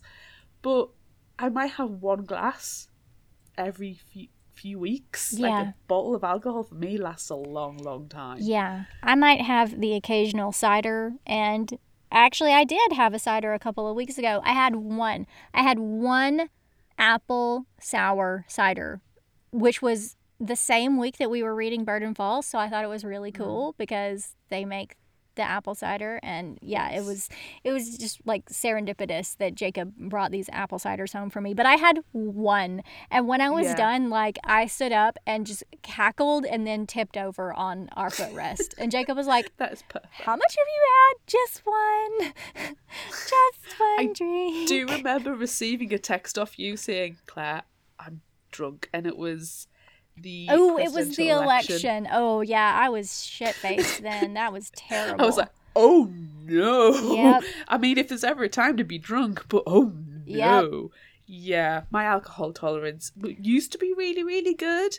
It's not now. Nope. No, it's I've terrible. always been a lightweight, and now it's just even worse. It's the hangover. I mean, Ren's lucky. She probably doesn't have that much of a hangover. I certainly didn't get hangovers when I was 18, no matter what I drank. No. I remember my first hangover, and my mother was howling with laughter because I was still living at home, and I remember it was a Sunday, and she put the most magnificent roast dinner in front of my face, and my brother was there, my nana was there, and my mother was there, and I just looked at it and I just wanted to be sick, and I just couldn't cope. My head was banging, I was so tired, I was so thirsty, and my mother thought it was hilarious, did not stop laughing. My grandmother, my nana, she was just decked the entire time, and my brother's just looking at us like, you thing. I was like, oh no, it's a hangover. Oh no, I just can't be bothered with them. I can't be bothered with hangovers. I'm too lazy. I'd rather, like, not be feeling like crap and having those horrible headaches and tiredness. Oh. Can't cope. I'm such an old person, and I don't care. I really don't care, because at least I'm not having a hangover. Do you know what the only kind of hangover I like is? A fictional hangover. Oh my gosh. Can that be time? Can it be time? It is time. It is time, Amanda. I am so ridiculously excited. I'm excited for it being time too, but not because of the book, but because we have a special guest. Yes! We are joined. I mean, does Annie qualify as super fan yet, or is she? Okay, yes. Super fan Annie Yes. has joined us today. Yay! Ooh. Yay! Yay! I am so excited. When Claire sent me the message asking me to join, I let out a squeal of delight. And my husband is like, what is going on with you? And I'm like, Yay! I'm going to play Would You Rather. We Excellent. love it. We love it. Claire has toppled over. Kneeling. She loves it so much that she fell out of her chair. Bye. All right, so it's time. It's time for Would You Rather. It's time. It's time. It's very much time for Would You Rather. So, we asked on social media, would you rather eat at a taco truck or get a coffee from Starbucks? On Facebook, 57% are going to a taco truck and 43% are going to Starbucks. On Instagram, it's 53% for taco truck, 47% for Starbucks. And on Twitter, straight up 50-50. TikTok, 37% are going to a taco truck and 63% are going to Starbucks. What does that tell you about the people on TikTok? I don't know. We got a really weird comment on TikTok that I did not include in our comments here because they misread the question. And they thought that it said, would you rather eat a taco truck or get coffee from Starbucks? And, well, now that I'm talking about it, I have to Yeah, say I the need whole to hear thing. this at least. Yeah, You might have so, to just go ahead and let's throw see. that out there. This is Goddess of Guinea Pigs on TikTok says, eat a taco truck? Brilliant. No, it is metal. So Starbucks. And my response was, it definitely says eat at a taco truck, but I respect your decision to not eat metal. And then they came back and said, oh, my brain ignored the at. So, I mean, I suppose it depends on how hungry you are or, alien yeah, species. you might enjoy eating a taco truck. We don't know. We don't know who you are. So, Hey, I don't judge no, these we don't. things. We don't kink shame. That's typically your I line. don't kink shame. No kink shaming. I do not kink shame. No kink shaming. Bedroom or kitchen, I do not Very kink good. shame. So what about some other Okay. comments that from people who understood the question? From the people who understood the brief, who fulfilled the assignment, We have loads. Susie on Facebook says, coffee from S Books. I'm not a fan of food trucks. She referred to food trucks as roach motels? Roach coaches. Roach coaches. She referred roach coach. Yeah, she referred to it as roach coach. Roach coaches. Nice. She shouted about it. Dakota on Facebook said tacos because no one ever says no to tacos. Okay. Colin on Facebook says, because I like my insides to remain inside my body, I'll just go grab a latte. Okay, thanks. wait. Doesn't coffee sometimes also loosen your bowels? Yeah, but food trucks have a reputation of not being particularly sanitary and causing. Yeah, but I mean... Should we just skip straight to L20 Kev? Because it's going to be about poop. It probably is going to be about poop. Let's see. What did L20 Kev say? L20 Kev on Instagram said, I'm not a coffee drinker, as it has a laxative effect on me. See? That's just what I said. However, a spicy taco would probably do the same too. Anywho, I've never seen a taco truck before, and we have too many Starbucks drive-ins within my little town, so it's got to be Taco Tuesday. I'm so jealous for the amount of Starbucks drive-thrus he has. I have to travel 14 miles if I want to go to a Starbucks drive-thru. 45. 45? You're in America. You're in the rural America. I mean, come on. To be fair, it's pretty much, other than the bank and the post office, everything's at least 30. So. Yeah. That is true. I'm going to read out, and we'll read out another couple of our super fans. I think we should. We've got Coral on Facebook says, I love me some tacos, but I'm going to go with Starbucks. I really want a coffee right now. Samesies, Coral. I have tea in my Starbucks. Oh, that's wonderful. We had another good comment on TikTok this time from Neptune11043 who said, look, I don't know what they put in the tacos. I don't care if it's drugs. That's bussing. And this old lady here had to look up what bussing means, and it means that the food is good. Yes, please inform the class. Yes, please inform this other old lady. Oh, okay. It means what? The food is good. Yes. Am I down with the kids now? I know what that means. Now you are. Now you are. Thank God for Urban Dictionary. Exactly so. Google saves our lives. Brie Tart on Instagram says, tacos. If I'm going to pay to consume something expensive, it's going to be yummy street food over coffee any day. Excellent. So what about you guys? What are you doing? Annie, you can go first. Oh, I can go first? Oh, okay.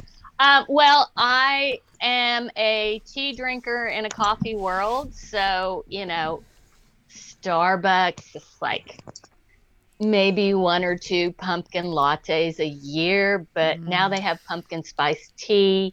But no, I'm not a coffee drinker. That's why I love to travel to the UK, because there are kettles in the room. So no, I'm going taco truck. I love tacos, especially if they have a nice vegan veggie option. I'm not vegan, I'm vegetarian, but a nice veggie taco. Oh, that just, yes. And I did pose this question to my husband, and he was like, tacos. Because Torchy's Tacos, they started as a taco truck, and they are damn good tacos, is their slogan. So yeah, it was 100% taco truck at my house. Nice. Okay. If any taco company would like to sponsor Fictional Hangover, please get or also Starbucks. We'll take Starbucks too. Starbucks. Dude, I will record every week in a Starbucks. I am quite happy to I'll throw myself into that bus. Yeah, I can drink their tea. Yes, we can do it. Yes. They do have a good chai latte. Yeah.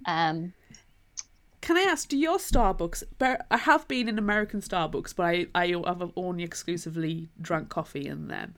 When I found out Trenta size, blew my world. Anywho, when you order tea in a US Starbucks, do they say 1 bag or 2 to you, or is that a British thing? The last couple of times I've had, no, they've not asked me that, no. we get asked in the UK when you're ordering tea in Starbucks, you want one bag or two. And if you say one bag, they sometimes give you the second bag to take home.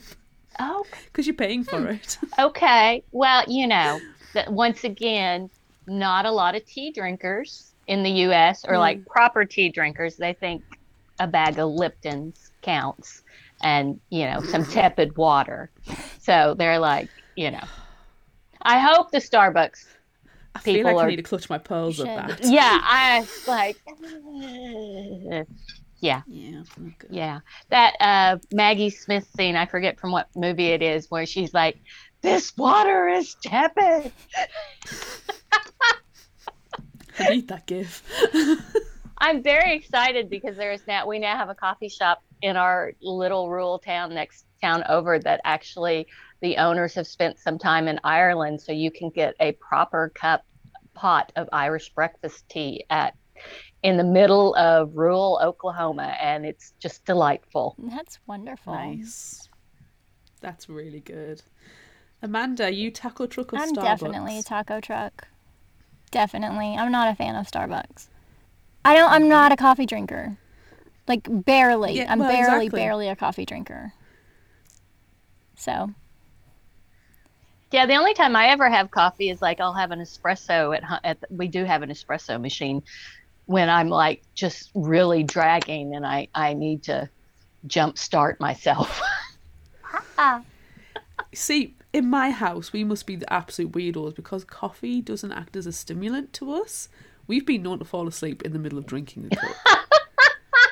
And I was that person at a Starbucks where they knew me. This is before it was in a bookstore. It was before Borders bookstores closed in the UK. We used to be regulars at one, and the barista knew me and my husband and knew to get the venti 5-shot skinny lattes going as soon as we walked in. We were the annoying people who would get the 5 shots and you'd have to wait an extra couple of minutes in order for you to get your coffee.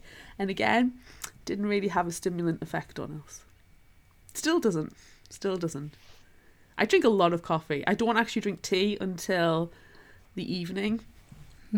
Is that tea with caffeine or? Always with caffeine. Always with Decaf caffeine. is the devil's tea. I had to drink decaf when I was pregnant, and it was just the devil's tea. and we've all learned from Kat Ellis that drinking decaf coffee drinks often features PCP. So maybe don't do that. Well, exactly. Lesson learned. Maybe don't drink the decaf. And living where we live, sweet tea is iced tea is very popular. The only time I like iced tea is in the heat of summer, and it's like half sweet with a little mint, and when I'm working in the garden. But like my husband drinks iced tea year round, and I'm like, Yeah, we do too. I've never had proper iced tea. I've had iced tea, but British version, which would be no, nothing you got like what you guys you have. got to have proper with like tons of ice in there. Yeah. I can talk forever about tea, so I think just edit that I out. think that we should move on to the next question. I think we Which should is- too. If you hadn't guessed, my answer, by the way, it was Starbucks. Of course it is. But there was a really nice looking taco truck in New York when I was there, and I really wanted to go to it, but the queue was absolutely huge. So we went to a Chipotle instead. I don't think I made a sound Not the decision. same. Not the same. It's not the It's same. not the same. No. It's not the same. No. So if I ever go back to New York, I know where I'm going to go and That find taco truck probably doesn't exist anymore. Or find a Torchy's. Find a Torchy's. All right, so next question. Would you rather write fanfic or write your own original story? Am I still going first? If you'd like. I'm one of those people who's always toyed with writing a novel, but that's that's like exposing yourself too much. So maybe writing in somebody else's world would be easier, and also how I'm oftentimes I want to correct things that I feel that they have done wrong. What is that, alternate universe in fan fiction? Ooh, yeah. Which story do you want to correct Um, most? just random. random things if I don't like the ending, okay. or stuff like that, where I feel like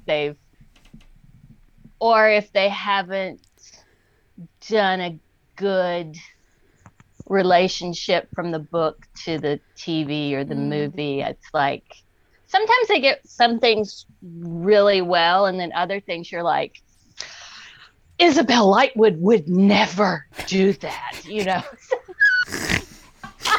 I know these characters, you do not.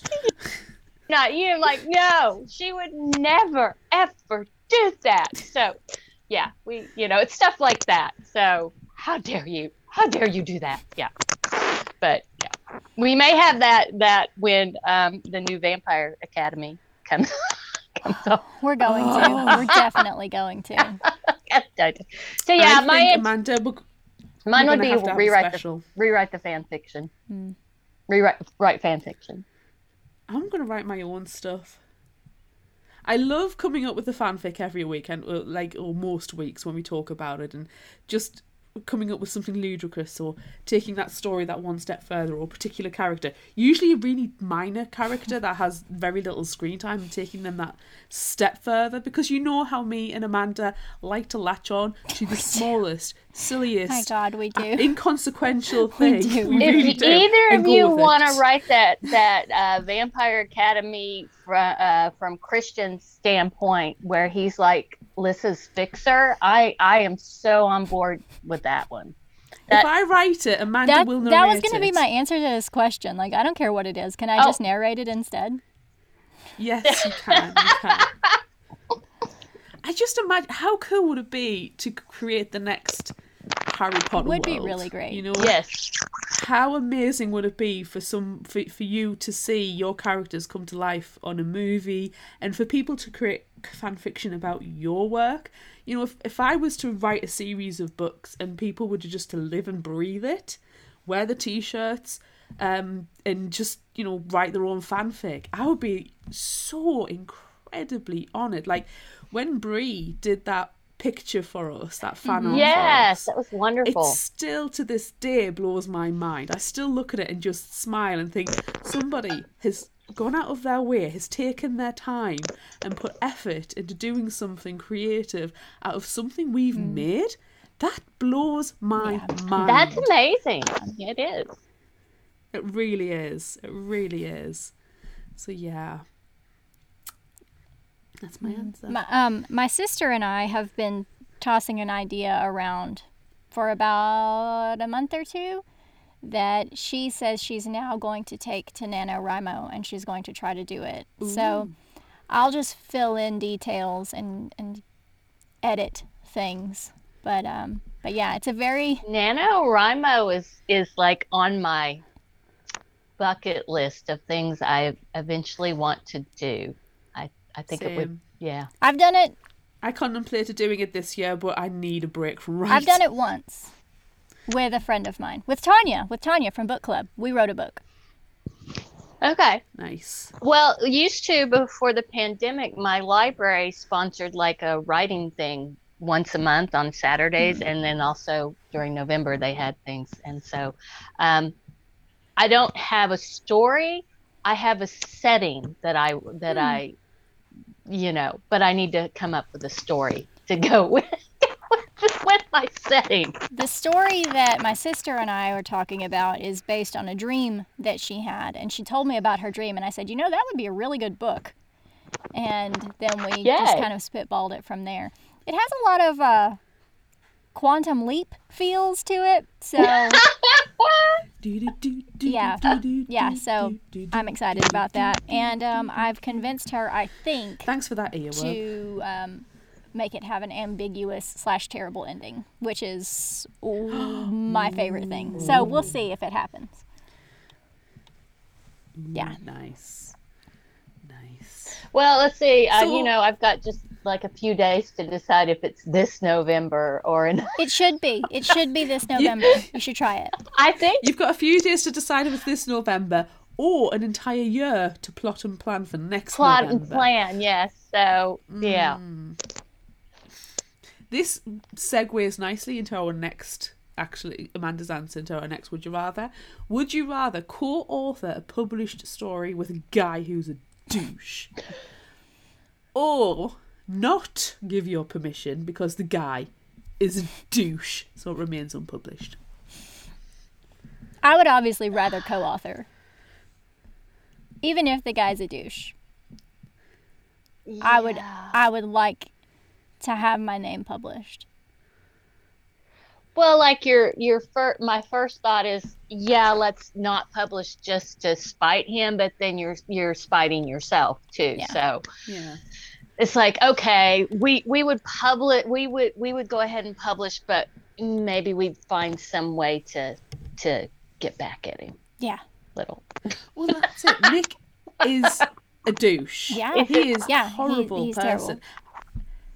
And we know this as readers from the outset. He is a terrible person, but because Kath can't read people at all, Yes. or any social cues, she doesn't pick up on this for so long. And do you know when they're doing the story in the book, it's like, he's going to publish a story, he's going to submit it as an assignment. Yep. You are being screwed over right now when you don't even realise it. Yeah. But there's a lot to be said as well when somebody, I mean, I'm kind of like embroiling myself in academia at the moment, and being first name published author is huge. Yeah. It's a massive deal.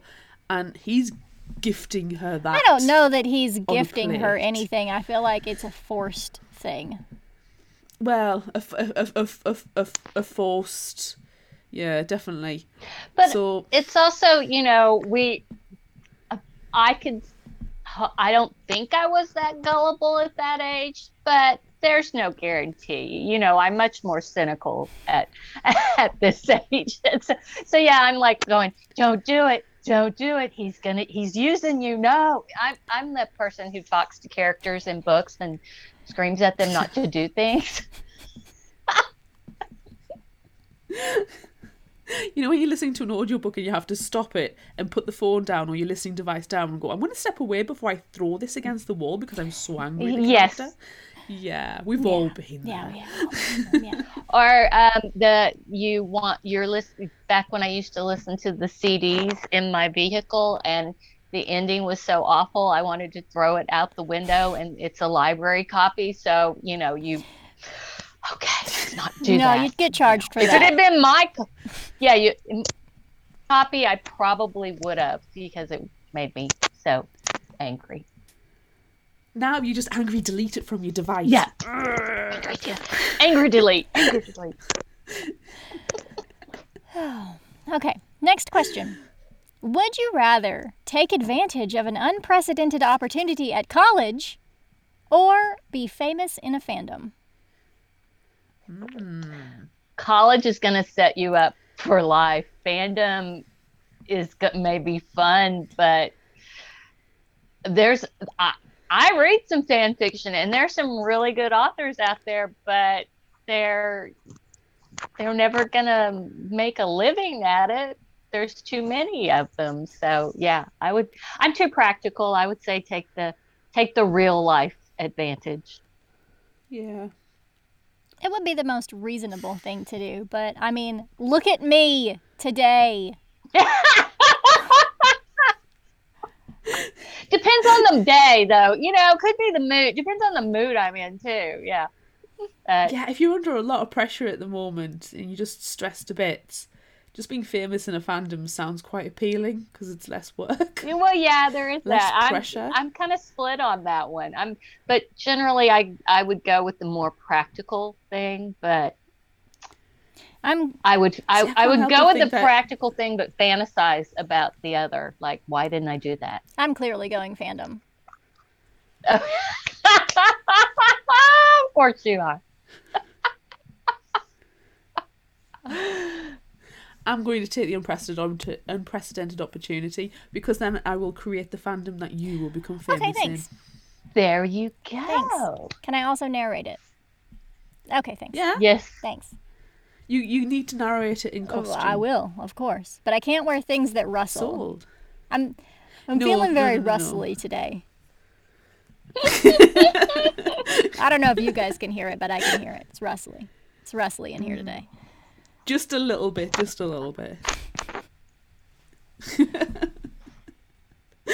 Oh, I've just got these images of like a Medusa head or something, like full-on animatronic snakes as you're busy narrating something. That would be nice. That would be amazing. I really want you to have some animated.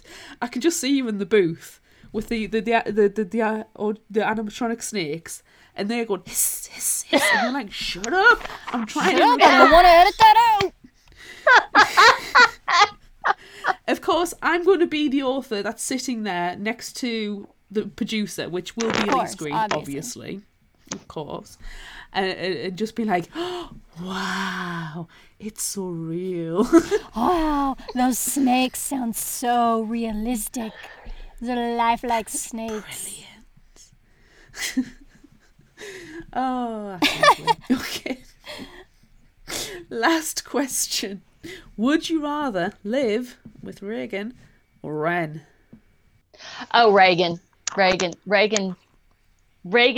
is a cool roommate.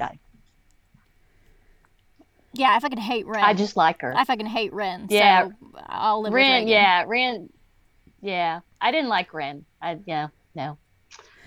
Well, as it's already been established, Regan is, MVP, favourite character. Right. So she holds my cynical heart.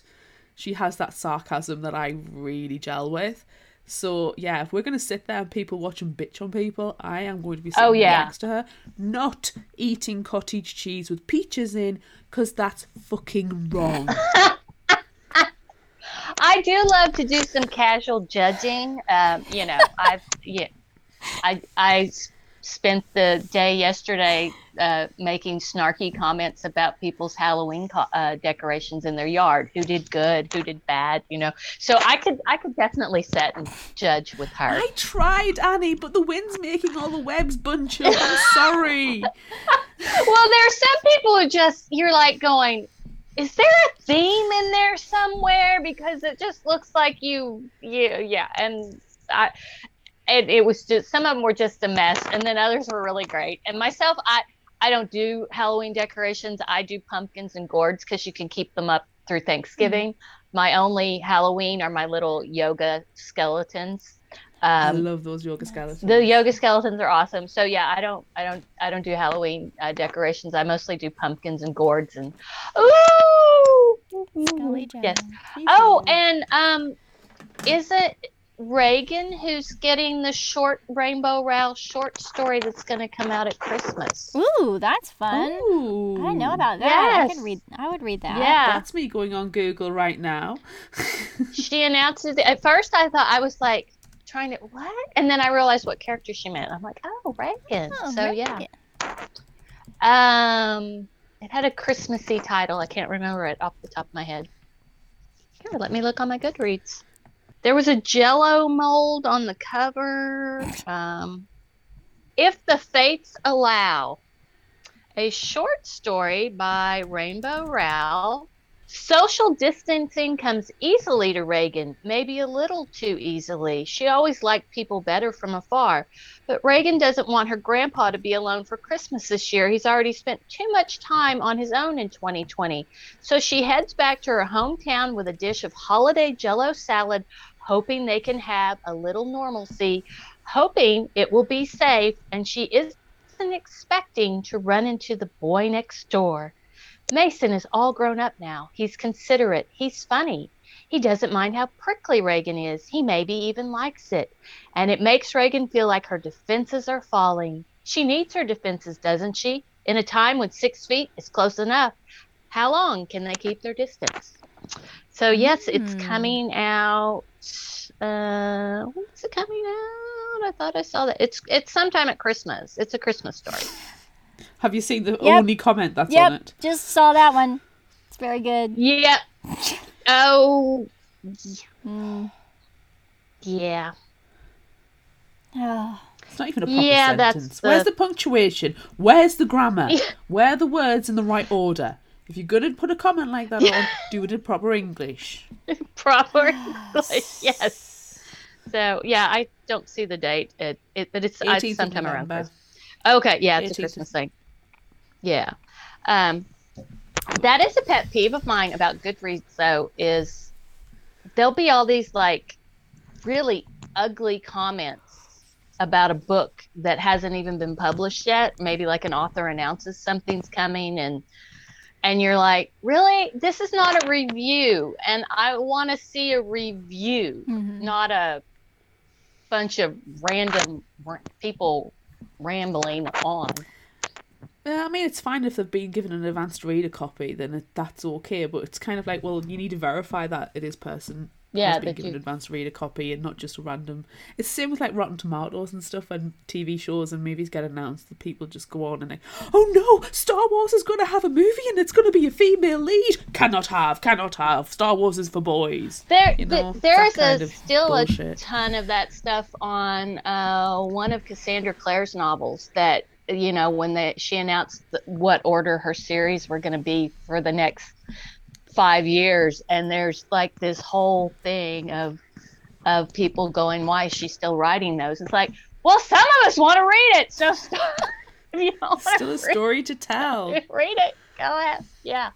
If you're not bothered for reading it, don't read it. And if people get all if there's a review that I just recently read, this really this ghost story, all because somebody gave it a review on Audible for not being family friendly and being disgusting, and I'm like, sign me up. And Sold.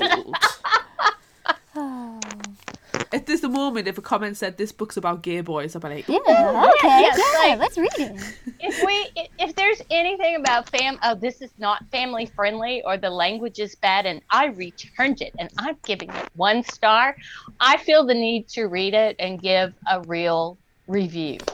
And usually I bump it up a star to help them out because somebody was evil. That's my So have you done that for all of Jackson Ford's books? Because people comment all the time about the language in his books, and he's like, hello, they have shit in the title. What do you expect? No, I haven't read any of it. I can't wait to read In Deeper Waters by F.T. Lukens. I actually got the ebook for it a couple of months ago. I haven't had a chance to read it, just because the whole tagline was gay boy pirates. And I was like, Nice. Yes. And then the comments were all like, these pirates are gay? And I'm like, yes. Yes. Stop selling. I've already bought it. You don't need to sell it to me anymore. Comments. I've just realized, I don't know that we've all answered this would you rather question. We kind of went up on It's some. Reagan. It's Reagan because Ren's a bitch. Okay. We don't like Ren. Reagan. Okay.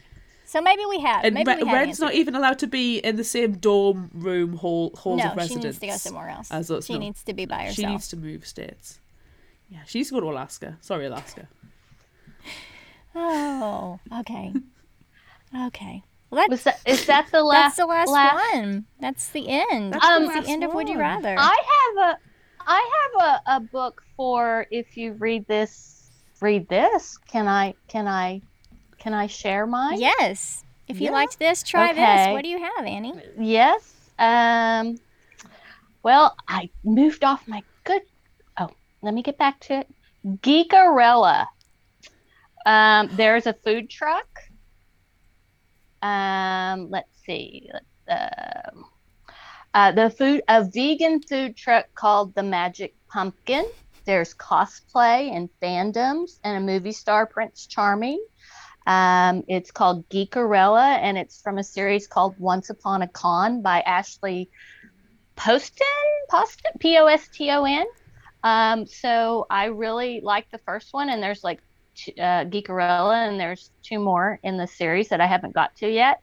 But yeah, there's a food truck, and it's called the Magic Pumpkin, and it's vegan, and there's all sorts of cool snacks. So awesome. That series is currently free in UK Audible. Yes, if you have it the is. Catalog Plus. Yes. I have book 2 and 3 downloaded. I just haven't gotten to them yet, but I have all 3 on my phone waiting to listen to. yeah, Excellent recommendation. Constance would approve as well because she was having a go at us the other week for not covering it yet. Yes, that is true. Well, so now Annie has recommended 2 things for us to read in the future. So Annie has just taken care of if you liked this, try this. There you go. Mint. Wonderful. So yeah, It's only slightly you. out of order. It's fine. Hey, it's fine. You can edit that out. You can make that work. It's true. I can. She has godlike powers. I It's do. quite I phenomenal. do. It's wonderful. Phenomenal cosmic Itty bitty powers. living space. Itty bitty recording booth. Oh my gosh. Okay. Well, thanks for joining us, Annie. It was a lot of fun. I Thank had you, Annie. so much fun. I've been so excited. I'm like just telling all my friends. I'm like, I'm gonna be on Would You Rather. And they're like, "What the hell are you You are- talking about?" Would you rather? Yeah. Then please feel free to share all of our episodes to your Yes. friends. I do. I think to. Awesome. Hi, Annie's Yes, hi, friends. hello. Yeah, so, we Please feel free to come back. we will come anytime you want us to. We had so much fun. We would love to. Awesome. Thank you. So Thank you so you're much. welcome. Perfect. Thank you. I like it when super fans join in. I really do too. Annie is magnificent. Yep. Yep. I love Annie. I love Annie so much, especially during Fictional Hangover Book Club, which everyone should join in on Fictional Hangover Book Club because it's so much fun. Annie's the best. She's so well prepared. She really, really is. She's fantastic. I want to have tea with Annie. Me too. Annie, we're going to have Fictional Hangover afternoon tea one time. We still It's gonna be need, scones. we really need to plan Fictional Hangover in Vegas. It really needs to happen. Did you know our 200th episode is the last week in July? Is it? I worked it out. Good. Because last week I was like, oh my God, it's almost time for our 200th episode. And then I was like, wait, no, that's not. That's a lie. I am currently lying right now. I want to say it's the 27th. I have put it in the Google Calendar. Nice. Oh, that's exciting. 200 episodes.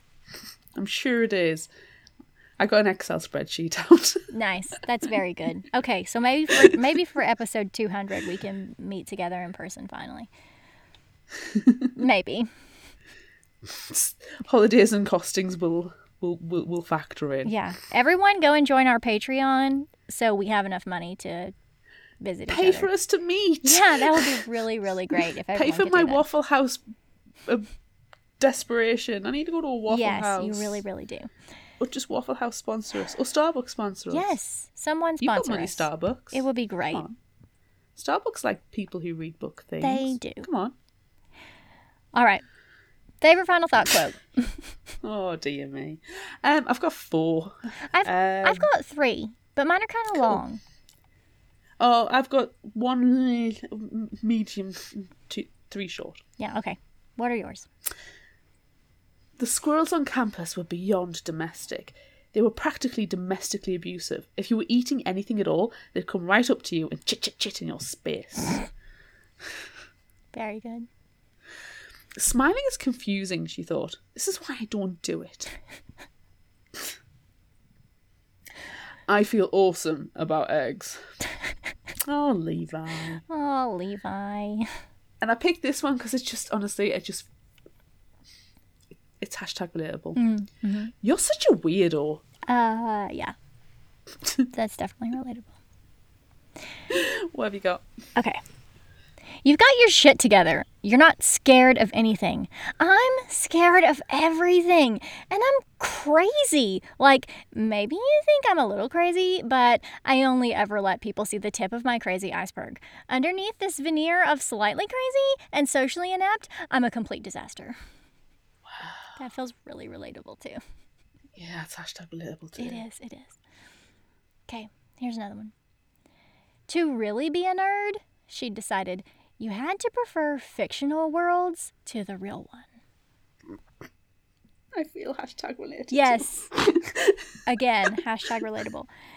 And third is also relatable. Oh no. There are other people on the internet. It's awesome. You get all the benefits of other people without the body odor and eye contact. Yeah.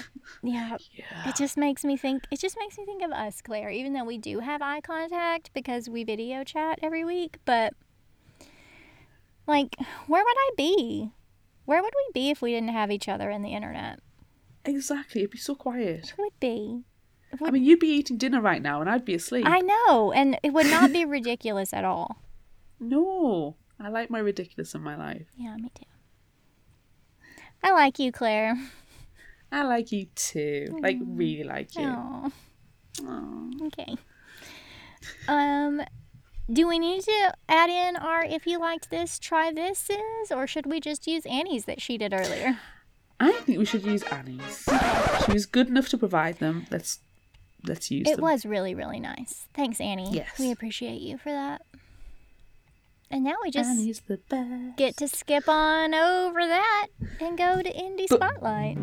Yeah, exactly. Annie did not give us an indie She did not spotlight. give us What an have indie we got? Is there anything that is hashtag relatable? Yes, kind of. Kind of. Okay, so the indie spotlight I chose for this week is called Better Together by Christine Riccio. Jamie's an aspiring stand-up comic in Los Angeles with a growing case of stage anxiety. Siri's a stunning ballerina from New Jersey, nursing a career-changing injury. They've both signed up for the same session at an off-the-grid Rediscover Yourself retreat in Colorado. When they run into each other, their worlds turn upside down. Jamie and Siri are sisters, torn apart at a young age by their parents' volatile divorce. They've grown up living completely separate lives. Jamie with their dad and Siri with their mom. Now reunited after over a decade apart, they hatch a plan to switch places. It's time they get to know and confront each of their estranged parents. With an accidental assist from some fortuitous magic, Jamie arrives in New Jersey, looking to all the world like Siri, and Siri steps off her flight sporting a Jamie glamour. The sisters unexpectedly find themselves stuck living in each other's shoes. Soon, Siri's crushing on Jamie's best friend, Dawn. Jamie's falling for the handsome New Yorker she keeps running into, Zarar. Alongside a parade of hijinks and budding romance, both girls work to navigate their broken family life and the stresses of impending adulthood. I thought that was super appropriate for this week, even though there was no, Freaky Friday switch or... What's the other one? What's the other one that's mixed in with that story? Parent Trap. There's no Parent Trap and there's no Freaky Fridaying happening, but still, it was twin sisters, and these two are sisters. I'm kind of glad though, because that's like a done and dusted trope. Yeah. So it's nice that they've got a different take on it. Yeah, I like it. I like that it's a combination of both of those things. I think it sounds like a lot of fun. It does. It does sound fun. Yeah. All right. Is that it? That's it. That's it. That's it. That's it. That's it for this episode of Fictional Hangover. I'm Amanda. And I'm Claire. Join us next time as we discuss This Poison Heart by Kaylin Bayron with superfan Constance.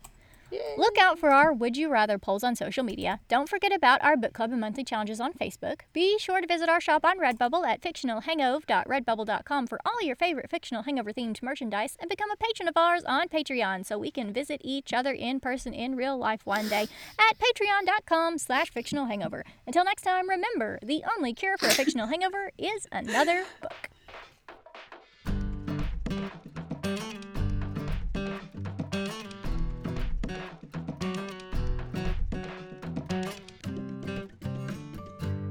You can find us at fictionalhangover.com, follow us on Instagram at fictionalhangover, find us on Facebook at facebook.com/fictionalhangover, and on Twitter at fictionalhangover, no ER.